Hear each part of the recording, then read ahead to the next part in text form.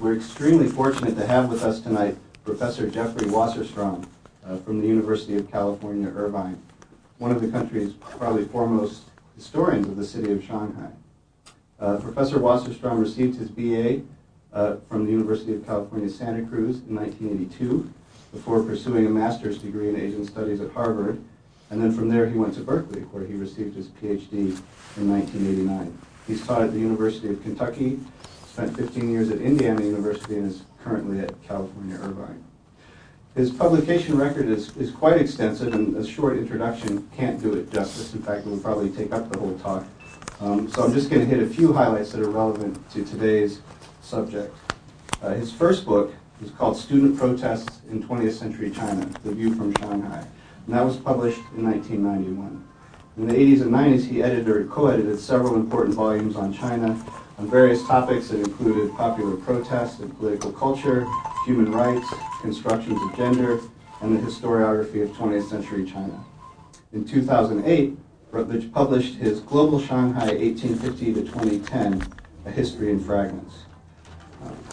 Jeff is also a very public-minded historian, however, and he's always been committed to an audience that extends far beyond the ivory tower. He's published in the Los Angeles Times, the New York Times, the Chicago Tribune, and The Economist, among many others.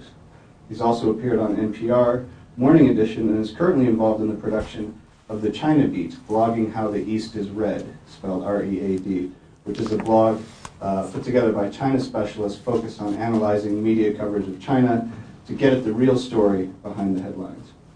And in this connection, he's published China's Brave New World and Other Tales for Global Times in 2007, and his latest book, which has just come out this week, it's hot off the press and available from Amazon, is called China in the 21st Century, What Everyone Needs to Know. So please join me in welcoming Professor Jeffrey Wasserstrom.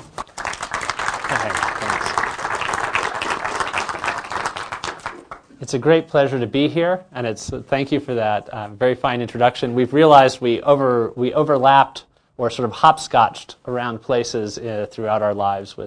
John also went to Harvard for a master's degree and then escaped to California to do the rest of the degree, to do the PhD, and went to Indiana right before I think you were avoiding me, in fact, and we were in China at the same memorable time, though we didn't see each other then, in 1999, in the heart of an anti-American movement that broke out after NATO bombs hit the Chinese embassy in Belgrade, and there was a flurry of nationalist protests. But I'm not wearing my protest hat today. I kind of alternate between up topics and down topics, and so I've worked a lot on the massacre of 1989. I've worked a lot on sort of darker subjects.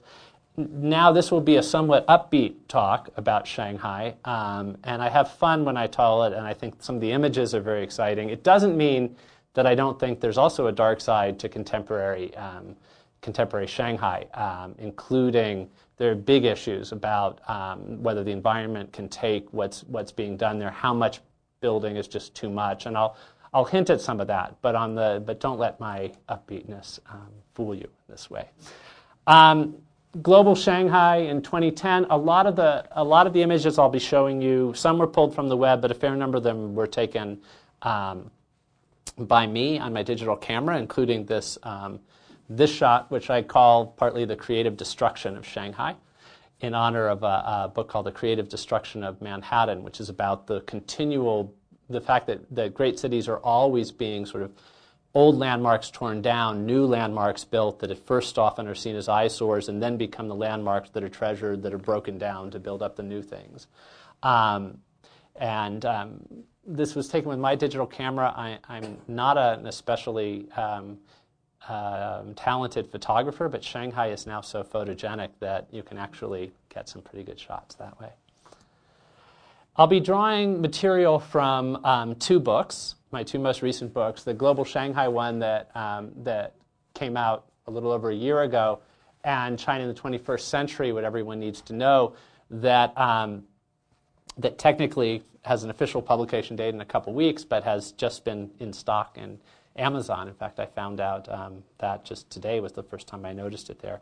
And the talk will be partly divided with the first part of it drawing on material from Global Shanghai, and the second part bringing in particularly the expo that's about to begin, the World Expo, China's first World's Fair, is about to start in Shanghai on May 1st, and that will be brought in as well, drawing on China in the 21st century. So Shanghai, one of the ways when I talk about Shanghai, I often bring in the fantasies about the city because it's a heavily mythologized and fantasized about city. As this is a recent National Geographic that even uses the title Shanghai Dreams. China's global city tries to recapture the glories of its past, this time on its own terms. This suggests a couple of things about Shanghai, and this image, I would say, suggests a third. One is that Shanghai is a city that inspires dreams and nightmares. It's one of those kinds of cities that people have strong emotional feelings about, like Paris, like New York, like Tokyo. A second thing is that the story of Shanghai today is largely a Shanghai that's trying to convince the world that it is again what it was at an earlier period. Shanghai in the 1920s and 30s was one of the most talked about and discussed cities on the planet. It was a city that everybody who wanted to be seen as a sophisticated world traveler would need to have on their itinerary. Einstein went there, Chaplin went there, and so on. So many celebrities sometimes that they bumped into each other and would write about seeing each other on the streets there. So there's this dialogue between past and present that in some ways is hype, but in some ways is also true. That when global cities are thought about, they're often discussed by sociologists and other theorists as cities that go from being locally important to being regionally important to being nationally important to being globally important. And that's kind of the story with Tokyo, New York, and London, the classic global cities, and some others. But Shanghai is what I talk about in the book as being a re-globalizing city, a city that was once very internationalized and then turned inward for a bit and then surged back to global importance. So in Global Shanghai, I put it in this category that includes, I think, some other re-globalizing post-socialist cities like Budapest or St. Petersburg that were more in step with the world early in the 20th century than in the middle of the 20th century and now have surged back. And it's not just post-socialist ones. I'd put Istanbul in that same kind of category. So I think it's an interesting, different kind of trajectory. The third thing about this photograph, I think that, or this photograph image from National Geographic that, by the way, the article is pretty lousy in National Geographic. I mean, it's not terrible, but it reinforces some of the myths about the city that are just wrong while also doing some good things. But the photographs are beautiful, so it's exactly the kind of article I love because I can use some of the images and talk about demystifying it, demythologizing it. But the third thing about Shanghai that comes through from this that will figure in the talk, to just give you a heads up, is that it looks very much like a sci-fi city that way, and I'll talk about how science fiction comes in as well. I love the fact that I'm giving this talk in a screening room because one of the things about Shanghai that makes it such a fantasized about city is that it's had an important filmic life, and this just gives you a sense of it. Most of these are old movies about old Shanghai, films about the first golden age of Shanghai filmed during that period, or at least Shanghai Gesture and Shanghai Express, both by von Sternberg, are in that category, and von Sternberg often also was a celebrity who traveled to China and wrote about it.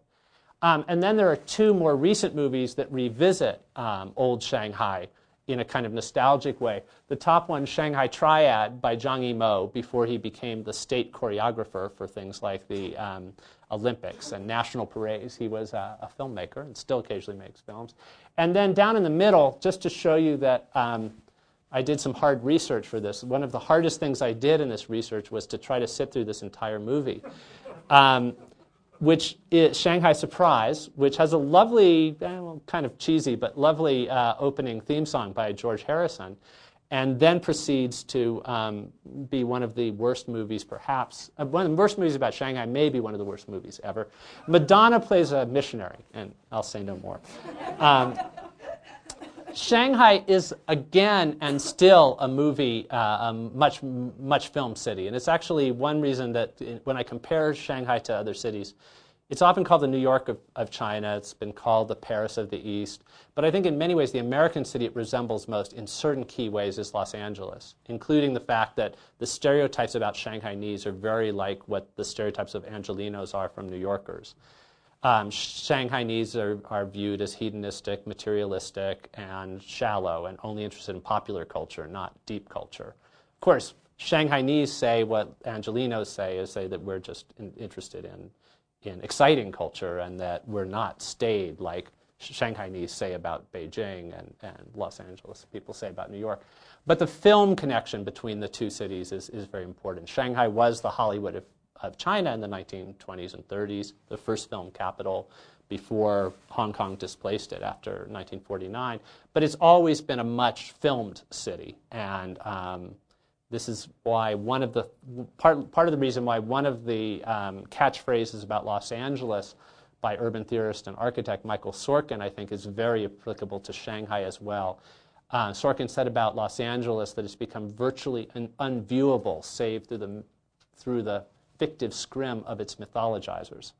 And I think that's true also of Shanghai. It's true partly because of films. And I'll talk about both the old movies that are still being made there. These shots on this side are White Countess, a Merchant Ivory film filmed by some of the old Shanghai locations.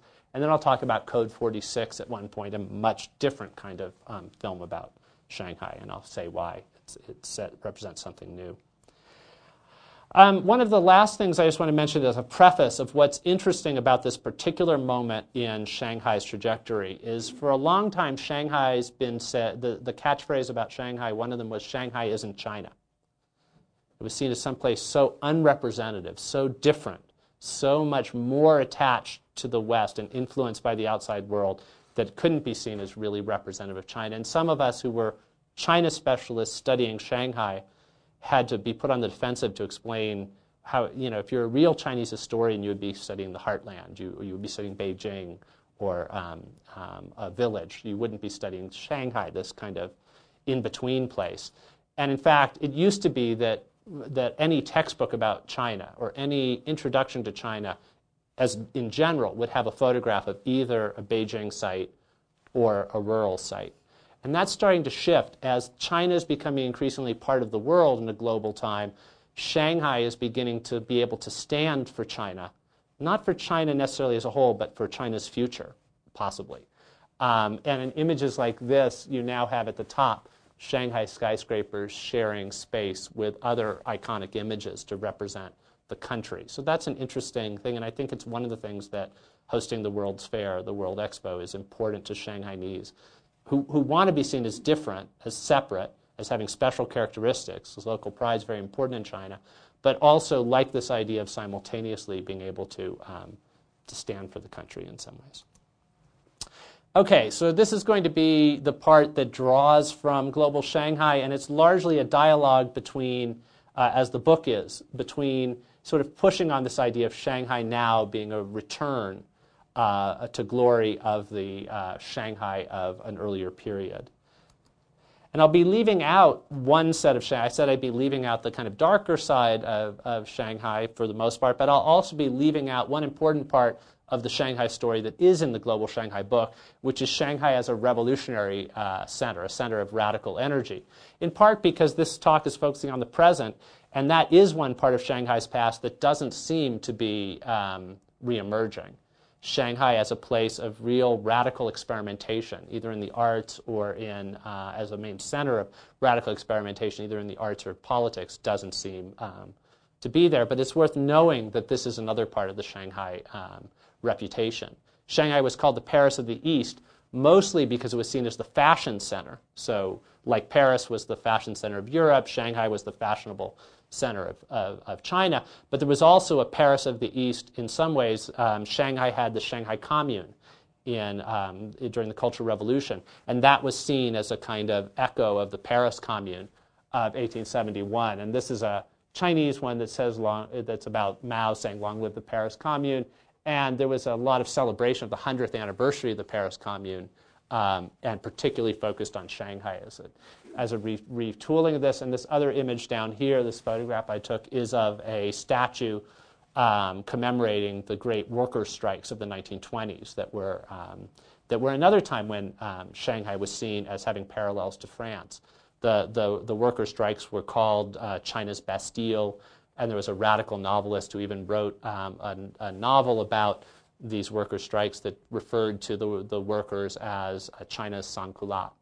So I'm very interested in comparisons between revolutions, but that's not what I'm going to go into here. Just as a quick background for those of you who may be less familiar with Shanghai or with China, it's halfway up the coast there. So it's a very attractive spot. It was, in some ways, if not destined, then at least well suited to become a great connecting point between China and the outside world. It's near the delta of one of China's great rivers, the Yangtze River, that bisects, goes down the middle of the country and connects the sea to hinterland provinces, rich provinces such as Sichuan. Sichuan over here then flows to Shanghai there, and above it is the Yellow River, these two rivers, and then there's a third river, the Pearl River, down below that flows to Hong Kong and Macau. A lot of China's geography is set up there, so Shanghai was well positioned to become one of the great connecting points to the outside world. It wasn't the major great connecting point to the outside world in the early 1800s, because at that point, trade with the West was limited to Canton and Macau, and Shanghai was left out of the game initially before the Opium War. It was only after the Opium War when Western powers insisted on having access to more parts of China that Shanghai was ceded. The British and then later the French and the Americans got the right to establish self-governing enclaves there where they would be able to trade with the Chinese on their terms. And in part because Shanghai boomed after that, one of the myths about Shanghai that's still repeated in places like that National Geographic article that I'm picking on, but also in many guidebooks within Shanghai, is a notion that Shanghai, before the Opium War of the 1839 through 1842, Shanghai was a mere fishing village that then suddenly became one of the great cities of the world. In fact, it was a significant minor city and a significant trading port, but just not trading with the West. It traded with Southeast Asia. And you know that before the Opium War, that's one reason why the Westerners wanted it badly opened up to foreign trade and settlement. This is a map of Shanghai circa 1817, and you see clearly it's not a fishing village. It has a wall, a city wall, and the Chinese word for city, Changshe, means a place with a wall and a market. And Shanghai had a definite wall from the 16th century onward, and it definitely had bustling markets. And you can see from this map that it had lots of things. Maybe it's hard to tell, but those aren't houses. Those are things like academies and temples and stores of different sorts. So it wasn't a village. It had about 250,000 people living in it, which you can argue about how small or how large a village can be, but 250,000, it's not a village. And it wasn't a fishing village because most people weren't fishing. They were doing things like involved with trade. There were scholars, there were temples, and so forth. There was even briefly sort of flourishing early of some Christianity when Jesuits got down there before this Opium War period. So the Opium War wasn't even the first time that Shanghai had any kind of international connections, trade to Southeast Asia. But it did grow dramatically after the Opium War. And what happened with the city and what allowed it, what really made it so globally famous was in part that it was this divided city in which there was an international settlement, which was the Americans and the British, who were two of the three first main foreign powers to come there, and then later the Japanese, all banded together in this international settlement, which was a self-governing, almost like a city-state. It was run by locally elected municipal council. For a while, they wanted the French to be part of it too, but the French didn't want to be part of it, and this may seem just typically French cussedness, but it actually was essentially a religious thing. There were merchants from these countries that came there and also missionaries. The British and American missionaries tended to be Protestant. The French tended to be Catholic. And so the French stayed separate. And the French concession was much more like a traditional colonial entrepot, which was governed by somebody appointed by Paris, whereas the international settlement had people locally elected. And then there was the white sections on this map were still under Chinese control. So Shanghai was never fully colonized. It was partially colonized and became this divided city, which allowed for a lot of the radicalism experimentation. It was the first home of an exciting press. And one of the great things was people in the different concessions, different sections of Shanghai would try to censor you for doing different things. So if you wanted to criticize the Chinese government, you would just operate your press in the international settlement of the French concession. If you wanted to criticize the British and the Americans, you'd operate in the French concession or the Chinese ones. And if you got into trouble as a radical group, the Communist Party started there, in part because you could just move across the border and the police, there were separate police jurisdictions, separate police groups who often didn't cooperate very well with each other. All right, the reputation of Shanghai in this earlier period, that when the current story is Shanghai is once again the great place where East meets West. This is one of the kinds of images that's invoked. This is from a wax museum of Shanghai history that's in the city. And this you see Chinese, presumably young intellectuals, dressed in Western clothing, perhaps drinking tea, but quite possibly drinking coffee because cafes were there. And then you see the Lyceum Theater by there. So this was a place of hybridity and fusion of East and West. And now it is again. It's now again the great international place of China. Now, this is a partially true thing, but partially misleading. And I think it's misleading in a couple of ways.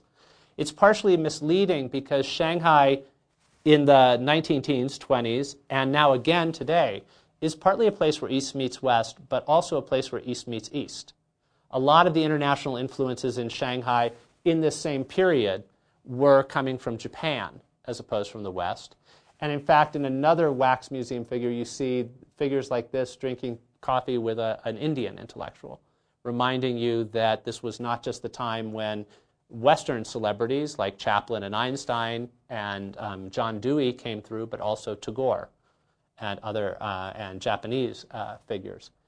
So it was a place where East meets East, and it's again a place where East meets East as well as East meets West. So this image will be shown, and people say, yeah, now Starbucks are back, and there are lots of cafes in China again.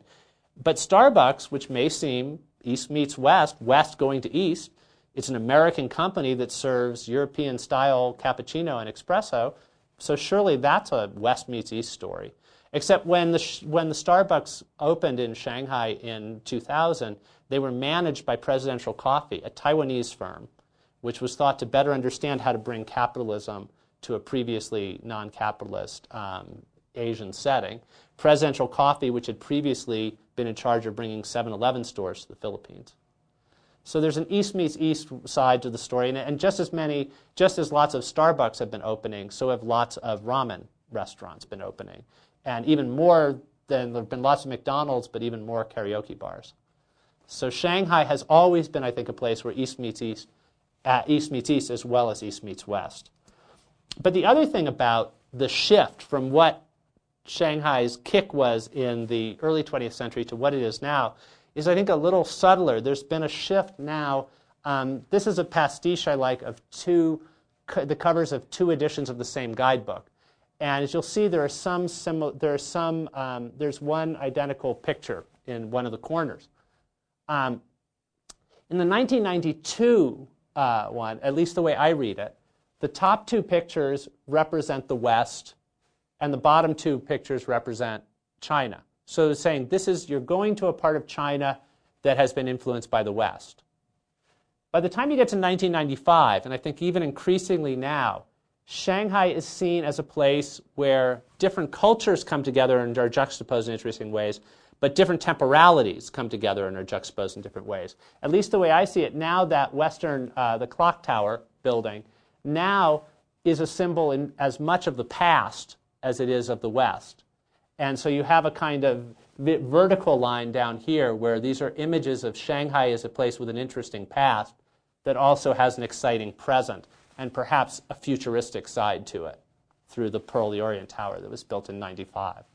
So I think now what's increasingly happened in Shanghai is it's as much the juxtaposition of temporalities as the juxtaposition of eras that is interesting about the place. This is shown in the resurgence of local interest. There's the local book station, the local book city, one of the largest, or the largest bookstore, I think, has a whole section devoted to sort of works on Shanghai. And it has Go One Way, and it's New Shanghai. with the futuristic trains and things like that. Go the other way, and it's old Shanghai, and you'll see things about rickshaws and opium and things like that. But the place of the old and new and the divide keeps shifting. When I first started going to this place in the late 90s, the old was everything pre-1949, pre the Communist Revolution. Increasingly, things are slipping in here that are pre-1990, the new takeoff of Shanghai. So first there was a 1956 map that slipped in there. And now I think you might very soon see everything before this kind of dramatic takeoff of the new skyscrapers of Pudong, East Shanghai, that began in the mid-1990s. And there are other ways in which the iconography of the city is increasingly meant to show both that Shanghai is re-internationalizing, but also that it's becoming futuristic. And so this is their continual juxtapositions of the buildings that were once the most modern in Asia with these new ones, the icons of Pudong, East Shanghai, which was nothing when I first went there in the mid-1980s, had no tall buildings of any sort, and now has the tallest buildings on Earth. So there's a continual sense now, it's not even of East and West or different places, but different eras that is seen as juxtaposed. And that's true even with this returning to this image, which does invoke past and present, but it's actually in the basement of the Pearl of the Orient Tower, that futuristic syringe-looking thing, or it's been called less kind things by people who hate it. But it's, Ian Bruma called it that great phallic monstrosity. And it also looks like a rocket ship that can't quite take off, or dated futurism, something out of the Jetsons. All these things have been said. But so you have, even when you're looking at this, yes, you're seeing different parts of the world come together, but you're also seeing different eras. And in fact, at one point it was, go inside to see two Shanghais, go down to see the past, go up to see the present. But increasingly it's becoming to see the future. Xintiandi is one of the hot spots in contemporary Shanghai. It's a district where they tore down old style buildings and rebuilt them in the style of an earlier era, of the early 20th century, of a period of a hybrid architectural style that fused some elements of East and West. And that building with Zen is in that kind of style that was a very prevalent housing style for a while. But the catchphrase for Xintiandi is where the present meets the future in the Shanghai of today, or something like that. So there's a continual riffing on Shanghai being back. This was a giant projection there in Xintiandi, which shows the idea that Shanghai, now that it's got Pudong, is now back in the same class as places, the great cities of the world, such as Paris. But there's a nod to the past. There's also a lot of mixing of international influences there. All right, I said I would say something about science fiction, and I will, and that gets me to the specialness of Shanghai currently being seen as a futuristic place. Jules Verne, in Around the World in 80 Days, dissed Shanghai. He had Phileas Fogg travel around the world, and he almost gets to Shanghai. He goes to Hong Kong and raves about Hong Kong. Then he's on the way to Shanghai, and he can hop a steamer going to Yokohama and shave a little bit of time off. So he doesn't make it to Shanghai. And at that point, Shanghai was rising, but Canton and Hong Kong were still slightly, 1870, still slightly ahead. And then Shanghai started to go ahead. Jules Verne made up for it by setting an entire novel. His only novel set entirely in China, was called The Tribulations of a Chinese Gentleman, and it was set completely in Shanghai. One of his lesser-known novels, and not one of his best. Not as bad as the Madonna movie, but you know. But what's interesting about the story to me is he views Shanghai as the place where there are lots of the latest technologies and gadgets. And the hero is a Chinese gentleman who has all the latest light fixture. He has all the latest inventions of Edison within his home.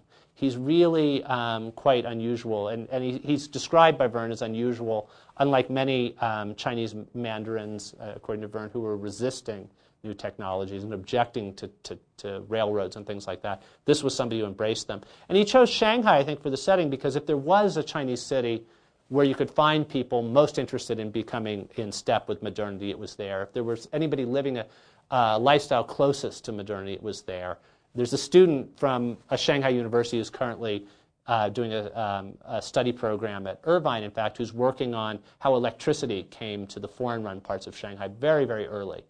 So there were parts of Shanghai that were very, very modern.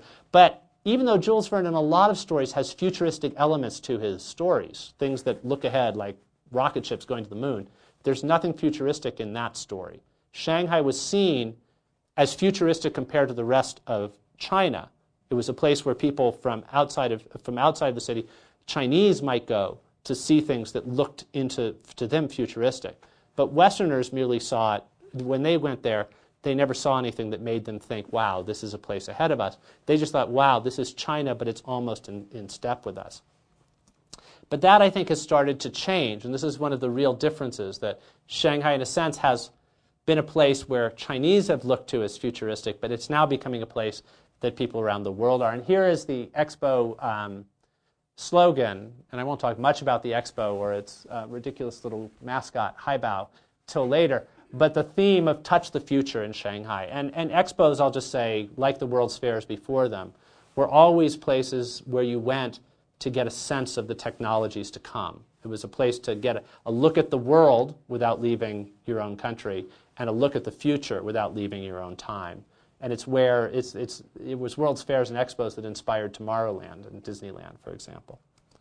So Shanghai is now becoming seen as that kind of place. And so Future City, the skyscraper museum display that brings together Hong Kong, New York, and Shanghai in this whole notion of prophecy and forward-lookingness that was used on the poster for this talk very appropriately, it's now becoming very common for Shanghai to be thought of in those terms. In Jules Verne's day, Shanghai might be the first Chinese city, or was imagined as the kind of Chinese city where up-to-speed technologies would go. But the magnetic levitation train in Shanghai now is the fastest train on Earth.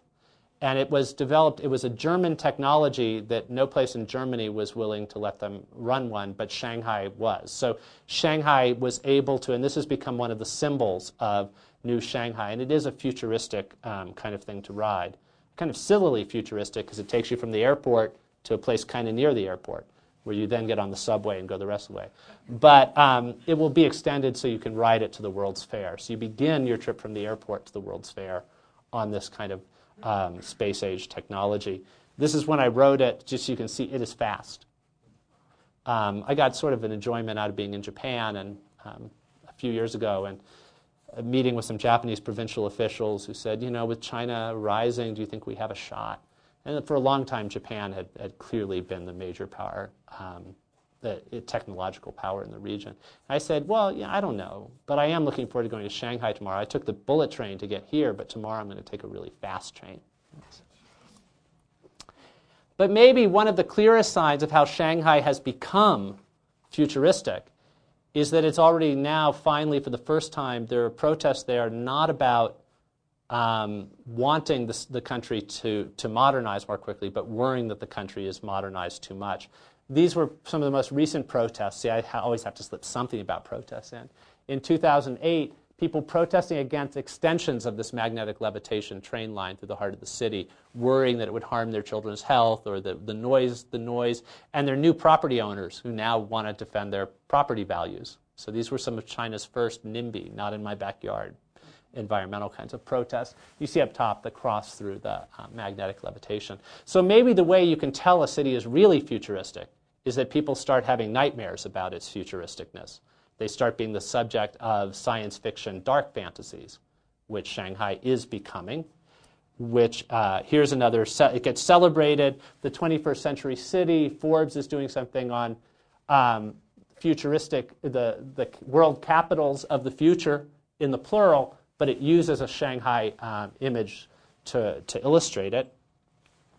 In many ways, China itself, there's an epical switch. China itself, we aren't saying what will it take for China to become modern, but can the world deal with a modern China, or can the environment stand a modern China? So I think this is in step with what was also happening in 2008, the Olympics, in that way.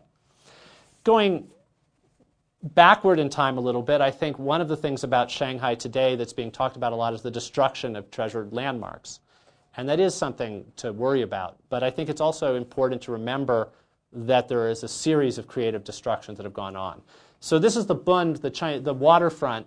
The iconic structures of Shanghai have always been on the waterfront. The Bund was where the tall buildings first went up, and then Pudong across the waters where the super high skyscrapers went.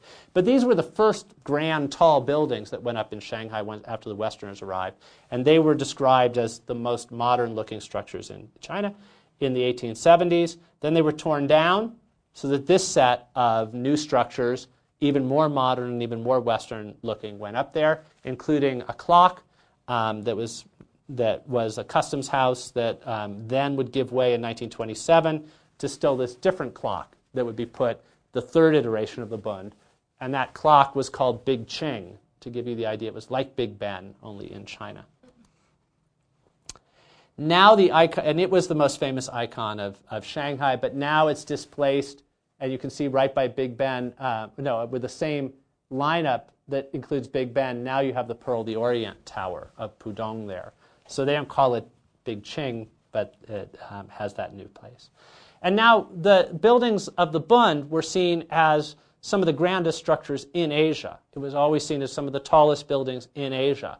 But now Shanghai has some of the tallest buildings, indeed the tallest building they had briefly until Dubai overtook them, in the world. This is looking up the Jinmao Tower, which for a while was the tallest building in Asia. And this is from the 88th floor of the Jinmao Tower, looking out from the observation deck, where I saw people being lifted to go up above the 88th floor to work on the even taller building next door. So I thought it was great that he still had enough presence of mind at 88 stories outside to be flashing me a peace sign.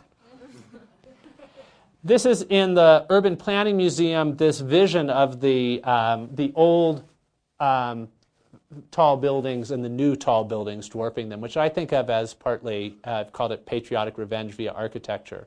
It's sort of saying how quaint modernity used to look like that. The West used to be very proud of those buildings. And now you have the Expo being touted with which they hope to be yet the latest iconic structure of China, this China Pavilion, and then you have the three big skyscrapers nearby. Pearl of the Orient Tower, Jinmao Tower, which is kind of pagoda-like, and in between them, the tallest building in Shanghai, and until recently the tallest building in the world, the World Financial Center, which had an interesting story because in the displays in the Urban Planning Museum, it had a circle at the top. And it was being built by a Japanese company, and some people objected that looked like the rising sun coming up above Shanghai, which had suffered from Japanese occupations before. So people objected, and they changed it to this rectangle, which is kind of silly looking, and has led some local wags to call it the can opener building. One sign of this differentiation of the architecture no longer being unusually big for China, unusually modern for China, but unusually modern for the world, unusually tall, is this Code 46 was a science fiction movie by Michael Winterbottom, a very talented British director, who wanted to make a film set in the future but didn't want to pay for sets. He thought it would be cheaper that way, and he thought that sets made the future look too artificial. He thought the future will look more like what we are living in now. So he looked around the world for places he could film that his audience would believe couldn't possibly exist now. And he found Pudong in Shanghai and Dubai, and did a mashup of Pudong and Dubai, and called it Shanghai of the future, surrounded it with a desert, and invoked some of the elements traditionally associated with Shanghai, including people speaking a kind of polyglot form of speech that had elements of East and West in it. And it's a fascinating movie. Visually just stunning, and Tim Robbins and Samantha Morden. It's virtually unknown, and it's not the greatest plot. It's kind of cloning. It's a little bit derivative, but it's still visually quite stunning. As is this. I love any excuse to. I'm now segueing to the second part of the talk, which I'll do very rapidly, which is drawing from China in the 21st century, what everyone needs to know. This is when, what I talk about in that, which I'll focus on, is why is China so intent on spending enormous amounts of money for this big World Expo right after it hosted the Olympics. And the Olympics were the most expensive in history. The Expo will be the most expensive in world history. The Expo will be the biggest World's Fair in the history of the world. But why do they need to do it so soon after having wowed us all with the Olympics? And one of the answers, I think, is Shanghai has been wanting to assert its ability to be a kind of world center again, so that it won't be pushed aside in a sense by Beijing being the world city. And this was an early effort to do this. While Beijing gets most of the collections of world leaders, the APEC Summit of Asian Pacific Economic Cooperation was held in Shanghai in 2001 to try to show that Shanghai could host this world-class thing. And I just like to see Jiang Zemin and Bush looking so silly. So what Shanghai's been doing to rev up for this, there's been a countdown, and this is one of the things that, the other thing is that it's not just that the Expo is following on the heels of the Olympics, it's being pitched as a kind of sequel to the Olympics. And many things that were done for the Olympics are being done for the Expo. So there were big countdown clocks in Beijing for the Olympics, there are big countdown clocks now with very few days left in Shanghai for the Expo. The city is even calling the Expo an economic Olympics, a technological Olympics. I keep telling them they should rebrand it a World's Fair, but they aren't listening. A World's Fair sounds exciting and fun. A technological Olympics sounds really deadly. And an Expo sounds like a trade show. So, but the city and the country has in part become kind of addicted to these big events to sort of keep showing that it has arrived and returned. And I think the Expo, the Olympic Expo combination is one that's important to realize it's happened before of these in pretty short order. When Japan was rising to be the world's #2 economy, they hosted the Olympics in 1964, and that was seen as returning from a down period after World War II. And then they hosted the first Expo ever held in Asia, the first World's Fair held in Asia, the Osaka Expo of 1970. And then to complete a kind of trilogy of markers of return, and a few years later, they got the first Asian Disneyland. So China, Olympics 2008, Expo 2010, Shanghai Disney in 2014 or 2015 is on the way.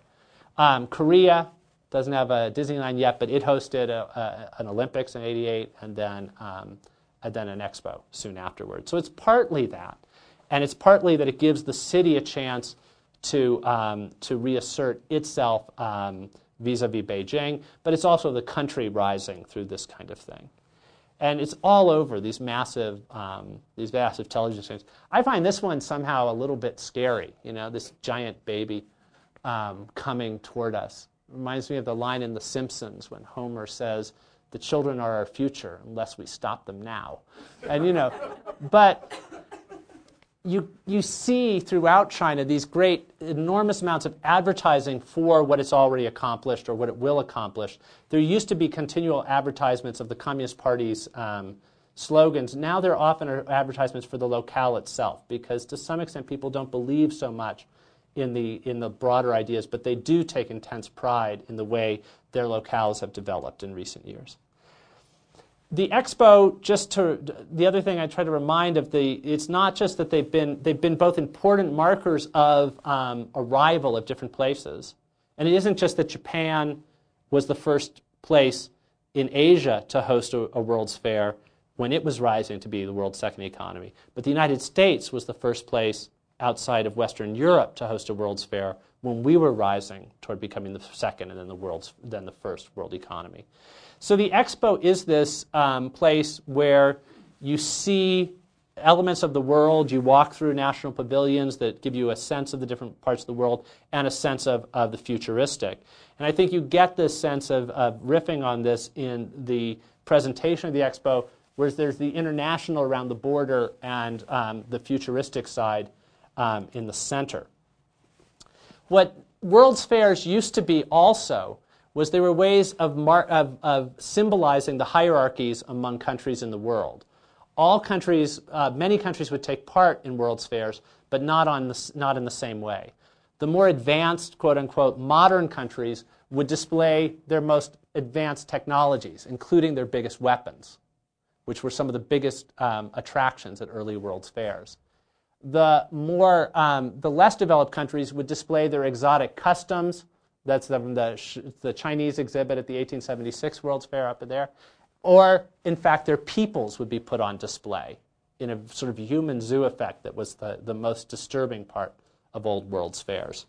So part of what China is doing by hosting a World's Fair is trying to put completely out of your mind the idea of China being a backward country or an exotic country and trying to claim its place in the leading countries of the world and sort of banish that earlier period.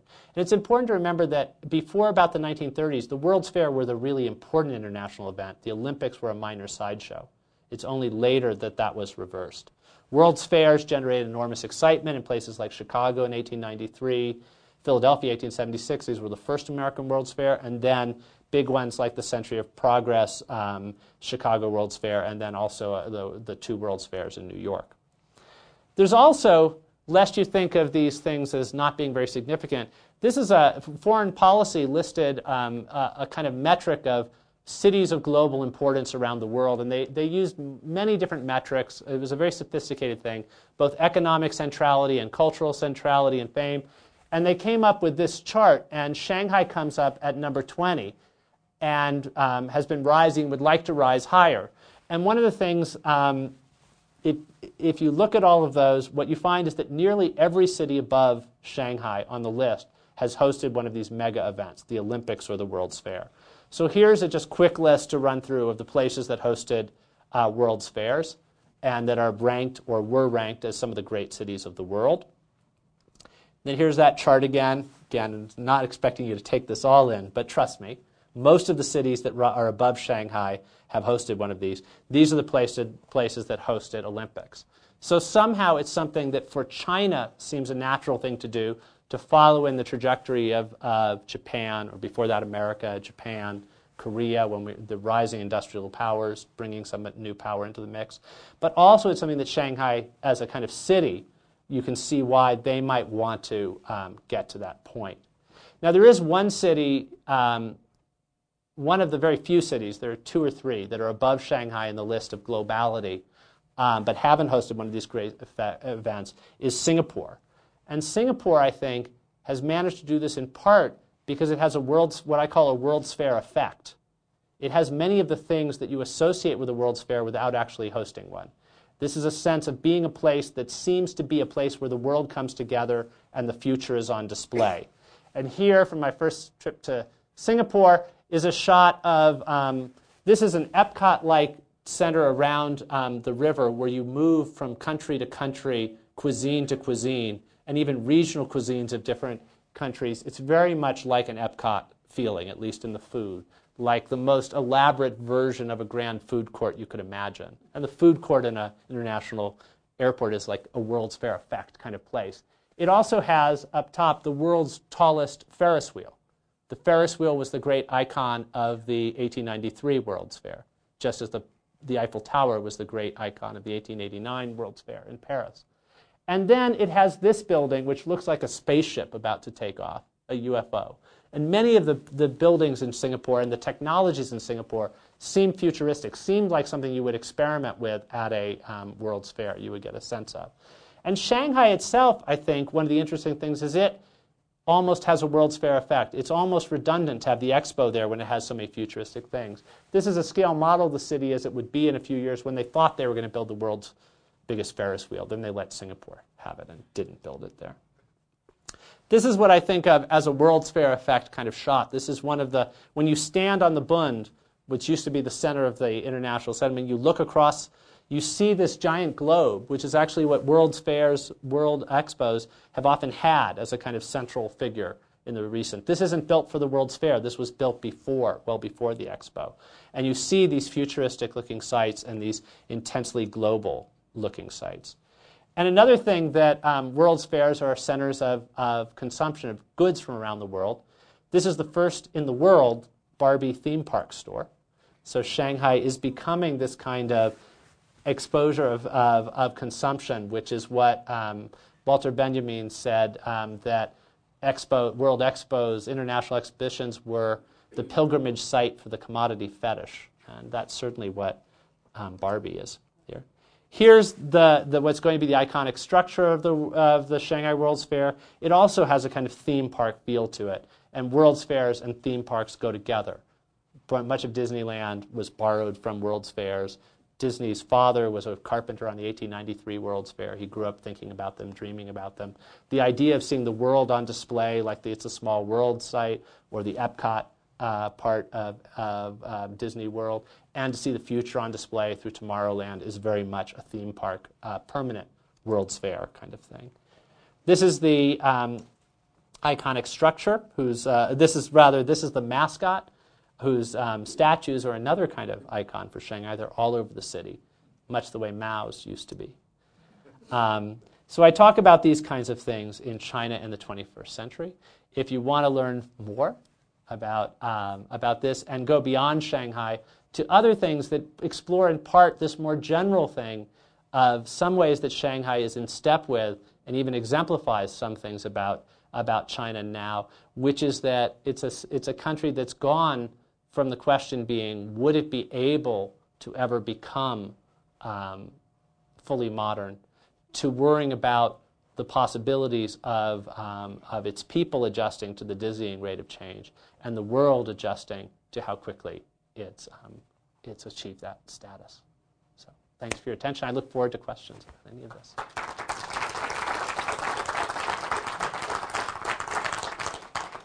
Questions, comments, criticisms?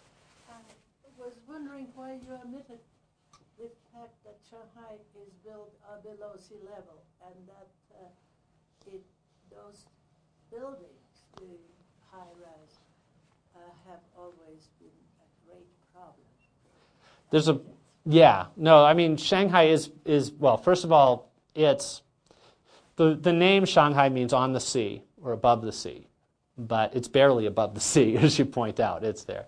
And it's also, its importance as a city has always been its nearness to the ocean, and now but it's actually on this river inland from it, and now it's expanding out more and more toward reconnecting with the ocean. Haibao being blue is to represent Shanghai's connectedness to the sea, the word hai in its title. So, but it does always there is this worry about it sort of returning to the sea, how it can stand. It's a big problem. It's a big issue. There used to be a lot of predictions of doom for Shanghai. The river would silt up. It would stop being a good harbor. And now there are continual concerns about the sinking of it. I think I just alluded to the idea that now the question about it is how much is too much. It's part of, I think, the same thing. Rather than worrying about will it be able to impress, now it's sort of will it be able to keep standing. But that's a good point to bring up. Yeah. In the Shanghai of the future, maybe it's already here, will everyone have a car? And have they learned nothing from Los Angeles? Yeah. Well, it does have freeways. It has, Well, you've hit upon maybe the biggest single, I think it's sort of the biggest single moral dilemma for talking about China in this period, which is that if you look back to the 1970s, 1980s, the constant mantra, I would say, of the American press and the American punditry, too, was, why can't the Chinese look to us as a model? If only they admired our lifestyles, what a great thing for the world that would be, because the presumption, and we were rooting for them to successfully modernize. It wasn't just that Chinese were trying to do this. And now there's this incredible concern that the admiration for an American lifestyle with all of its overconsumption and energy uses is something the world can't take. So, So how you deal with this morally, in a sense, to say, yes, learn from the mistakes we made. Don't do what we did at that point. Don't build giant dams. And it's interesting, though, how often China building giant dams will be criticized without the acknowledgement that at a similar kind of stage in economic development, we were building these giant dams. We need to make a series of, I think they're very complicated moves to make that need to be done very carefully without seeming very patronizing, or we had our turn and we became strong because of it. These were wasteful things, but now we know better. But we're not going to go back. We're not going to stop using air conditioning. We're not going to stop driving cars ourselves. But you can't have the same kind of per capita car use. So there's no question. I both agree that this is something that the world can't take, and I think it's a difficult thing to be able to argue for, not just for China, but for the rest of the sort of late developing world. because it's absolutely right. So that's one of the worrisome implications. These are two of the worrisome implications of what's been going on in Shanghai. The other worrisome implication, which I downplayed in playing up the sort of high spots, both literally and figuratively, is that the excitement of Shanghai and the sort of pleasures of Shanghai aren't evenly distributed among people socially. That there's been a return to flagrant inequalities. Throughout, this is a China story, not specifically Shanghai, but it has certain resonances with Shanghai. When I first lived there in the mid-1980s, one of the really exciting things about being there was that most people had roughly similar material conditions. And there were a small number of people with close ties to the Communist Party who were living privileged lives, but most everybody else seemed to be in roughly the same boat. You could be in very different occupations, and you had quite similar kinds of salaries.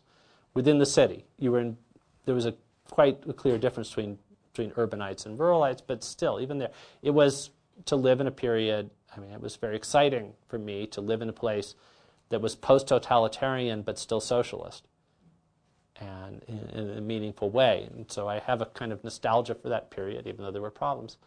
Now you have a place that's post-socialist as well as post-totalitarian. So it's still authoritarian, but it's having a lot of the negative effects of capitalism as well.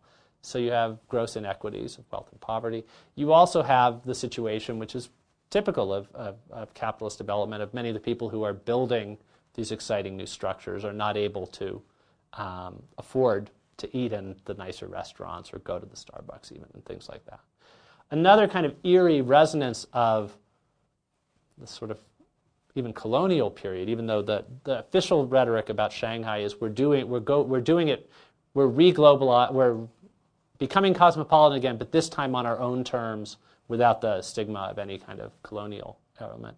But what some people have said to me is that in the center of the city now, in the most desirable districts, English works very well as a lingua franca, lingua of business. At the next ring out, it's Putonghua, standard Chinese, which is largely people coming in from different places and that sort of negotiating there. And it's only in the outer ring that Shanghainese is still widely. So that people who used to feel most rooted to the city are now being relocated outside. So it's a very complicated process, but that's another of the dark sides of it.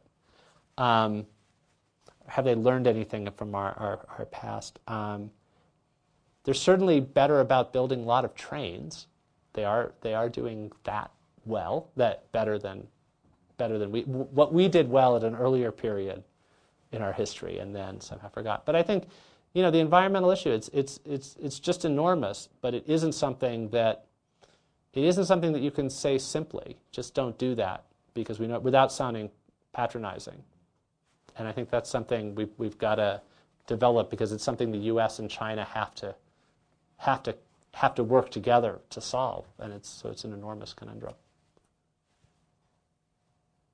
More questions? Yeah. You just mentioned actually that sort of the mantra is now we're going to do it on our own terms. But I'm curious about the colonial legacy and how it gets incorporated in kind of the romanticization of the past. Yeah. And if there's one image that's presented to sort of foreign tourists, another to Chinese tourists, or just how that sort of heritage is dealt with when the past is romanticized. No, it's a very interesting question, and I think part of the issue is, part of the answer is this. Shanghai really had two experiences of colonialism of a sort. And one was the dividing up of the city into three separate districts with this separately run international settlement, French concession, and Chinese territories. And there were certainly plenty of complaints at the time about from Chinese, who both elite and non-elite, about the unfairness of that system. Over time, elite Chinese were fairly good at arguing, let our class trump our race. For example, there was a park that initially all Chinese other than servants were excluded from, and it was the nicest park in Shanghai. And elite Chinese argued, and this was particularly effective to Americans, that we're paying some of the taxes that keep that park up, and the group that decides rules for it doesn't have our representatives on it. Aren't you the ones who talked about no representation, no taxation without representation? But eventually, they managed to succeed to get access to that. But in allowing all Chinese to use it, a use fee was introduced, which meant that the poor of all countries were kept out of the public park. So, so there were complaints about that period of colonialism. But then there was the Japanese invasion. 1937, the Japanese took over militarily all of the Chinese-run parts of the city. And then after Pearl Harbor, they moved into the international settlement in the scenes, done beautifully in one of my favorite Shanghai movies, Empire of the Sun. But so then there was a period of hard colonialism, of Japanese control of the city, which was a much rougher kind without these gray areas. And so now when there's this kind of nostalgic invocation of old Shanghai in its earlier internationalization, it's not the Japanese period. So in other words, the Japanese period of harsher colonialism sets off and allows a reinterpretation of that earlier period as being a kind of, yes, it had its problems, but it also led to some kind of excitement that was partly generated by mixtures of Chinese and foreigners. So that would be how I think there's able to be that much nostalgia for that period. It's a really good question now. Yeah?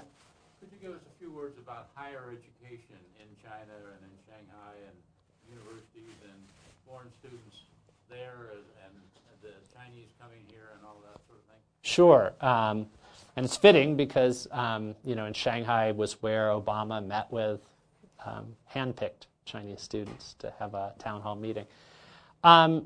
Well, there are a few things to say. Shanghai has traditionally been the second most important cluster of universities. Beijing has the highest ranked one, Shanghai the next one. So Shanghai has enormous numbers of academic institutions now. It used to have some of the best missionary schools before 49 or Western run ones, and then after 49 it's quite consistently been a step behind Beijing, but also has very important cities. I can tell you one specific thing if anybody wants to study Shanghai history. I have a study abroad program. CET runs one in Shanghai that is very interesting. It combines Chinese language learning with a history of Shanghai and then an internship with a global company. Shanghai, and this summer I'll be teaching a section of it. For 4 weeks I'll be tag teaming with a Chinese scholar, Shanghai-based one, doing that, and we'll be using the expo as a kind of field study site to do that. Shanghai is becoming a place that a variety of American institutions are setting up these cooperative things where it's kind of becoming, if you want to study traditional, there's a division of labor. If you want to study more of kind of China's past traditional culture, you're more likely to go to Beijing. And if you want to study kind of global economics or globalization, you're more likely to go to Shanghai. There are students coming abroad from both Shanghai and Beijing and from all sorts of other Chinese cities.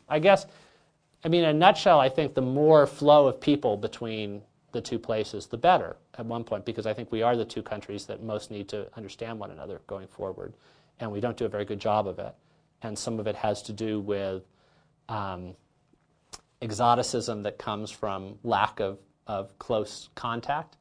I think a lot of the problems with Chinese and American mutual understanding is we each tend to have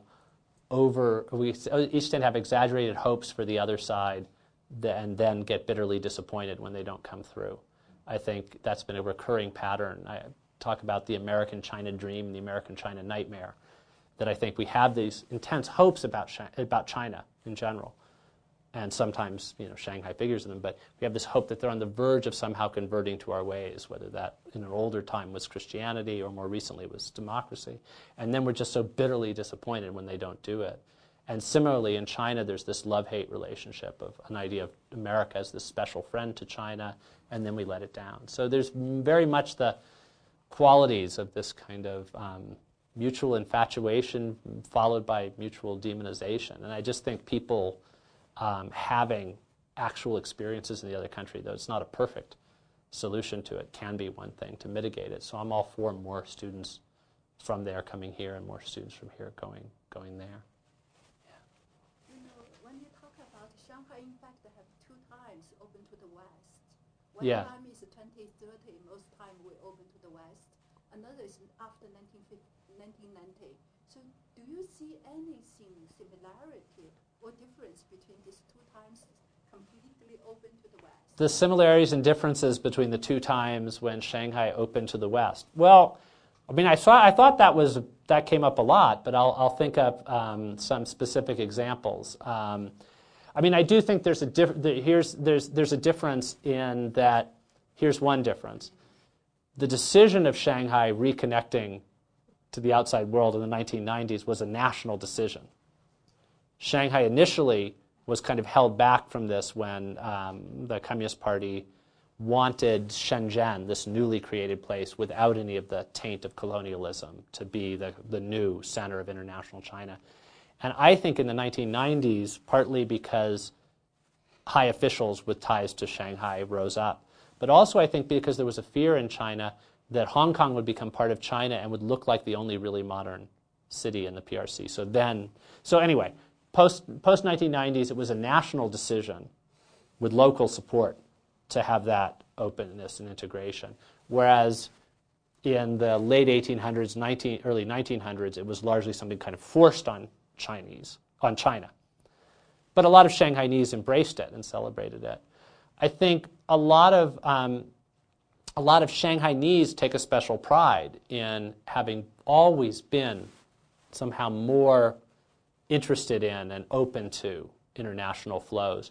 And I know a lot of people in Shanghai will say, even during the period when we weren't, even in the period when we were supposed to be kind of in lockstep with national trends, 40s, 50s, 60s, 70s, there was still something that we kept of a kind of memory of that time. So I think there are some interesting connections, whether it's just we're always familiar with seeing Western architecture, international architecture, or to just give you one example, I have a friend in Shanghai who, she seemed very open to foreigners when my wife and I became friends with her when we were living in Shanghai.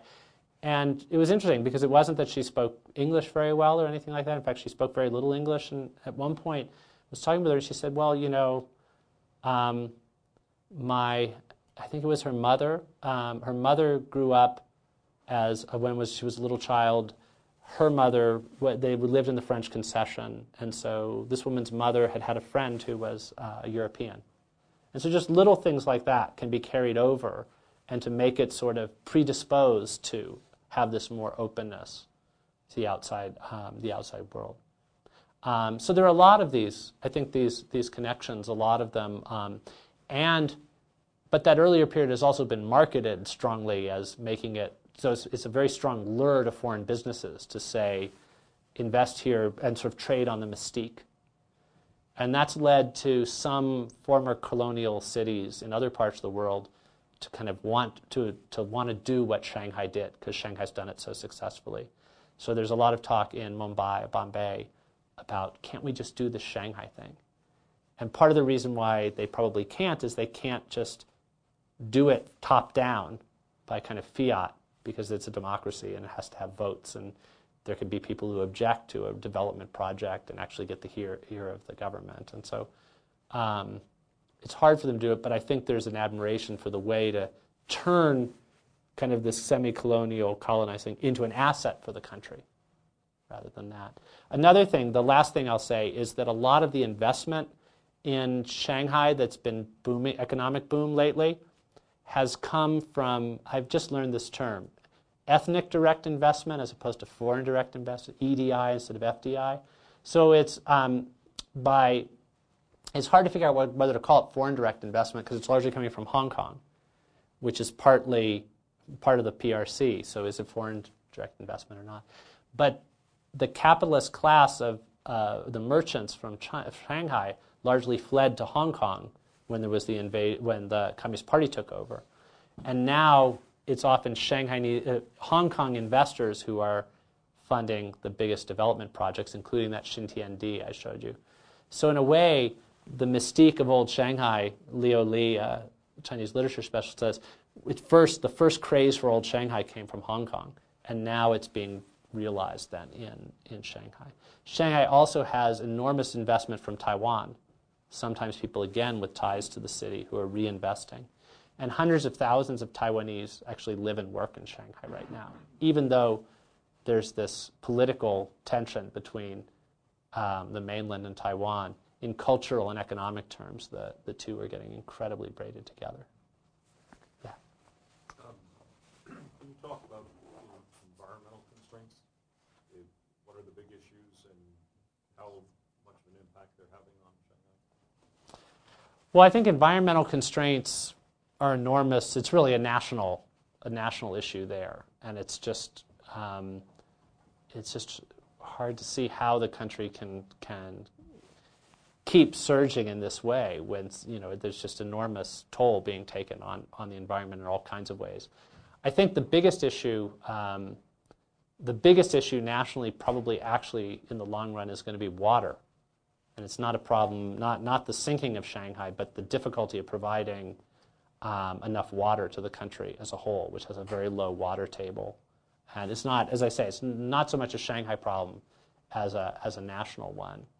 But I think there's enormous, and the other thing that's going on now with environment is people are, and it's part of this having felt that the problem isn't becoming modern, but living with how modernized the country is. For a lot of people in some cities, at least in cities, they're worried about pollution. I mean, it's just an incredibly big problem, and it's becoming a lifestyle problem. People are saying they don't want to live this way. So I think actually, if there were one thing that would keep me up at night, if I were a leader of the Chinese Communist Party, the environment at multiple levels, having enough energy to fuel this kind of growth, having enough water, and also having people not just get so sick of it that they sort of get disgruntled at a much deeper level than at sort of purely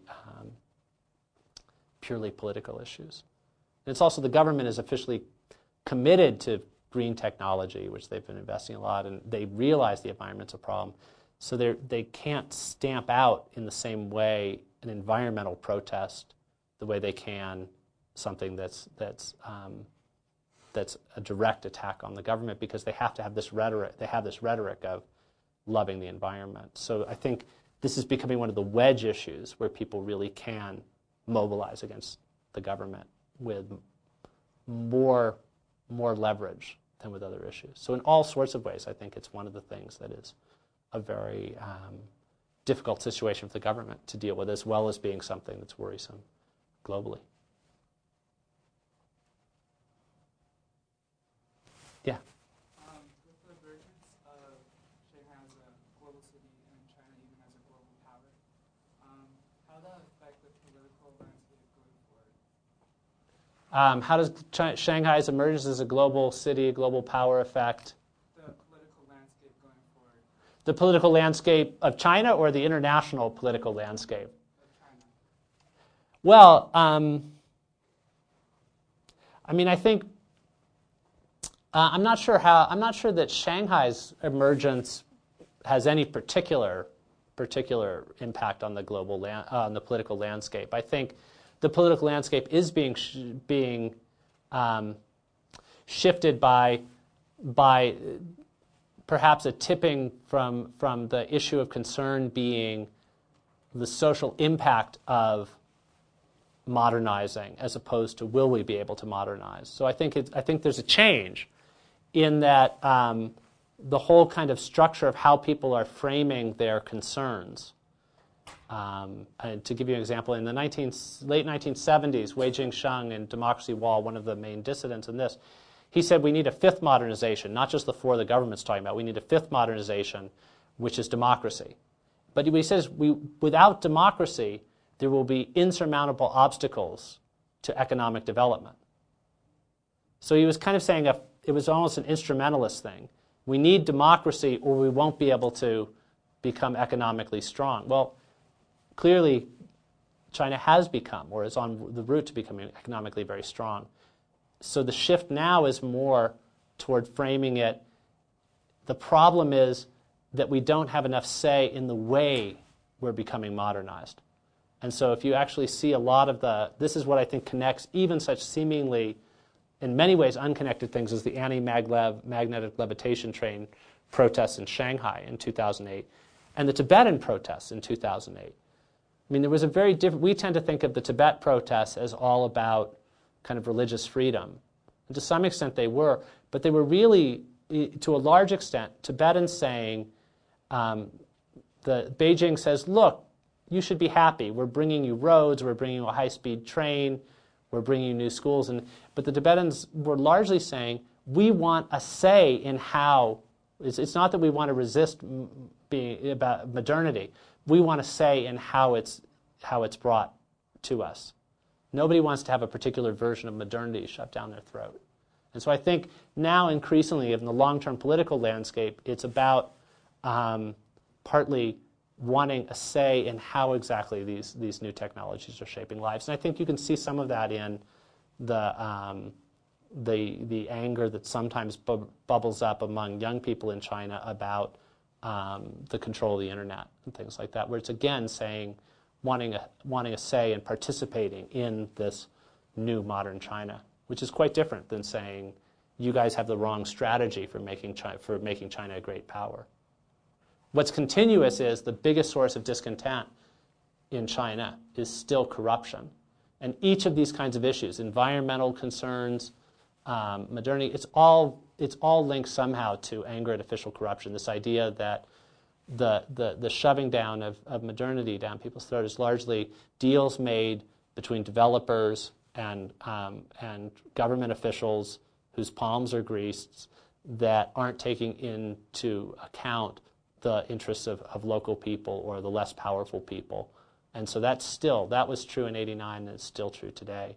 The anger at official corruption and the sense of powerlessness. And I think this is something that the government just hasn't dealt with, and it may not be able to deal with it because its particular vision of development is something that depends on this mixture of private entrepreneurship and development and state-run projects to do that.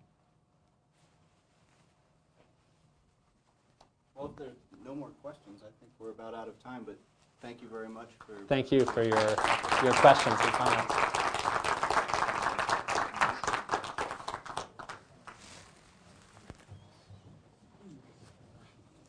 I remember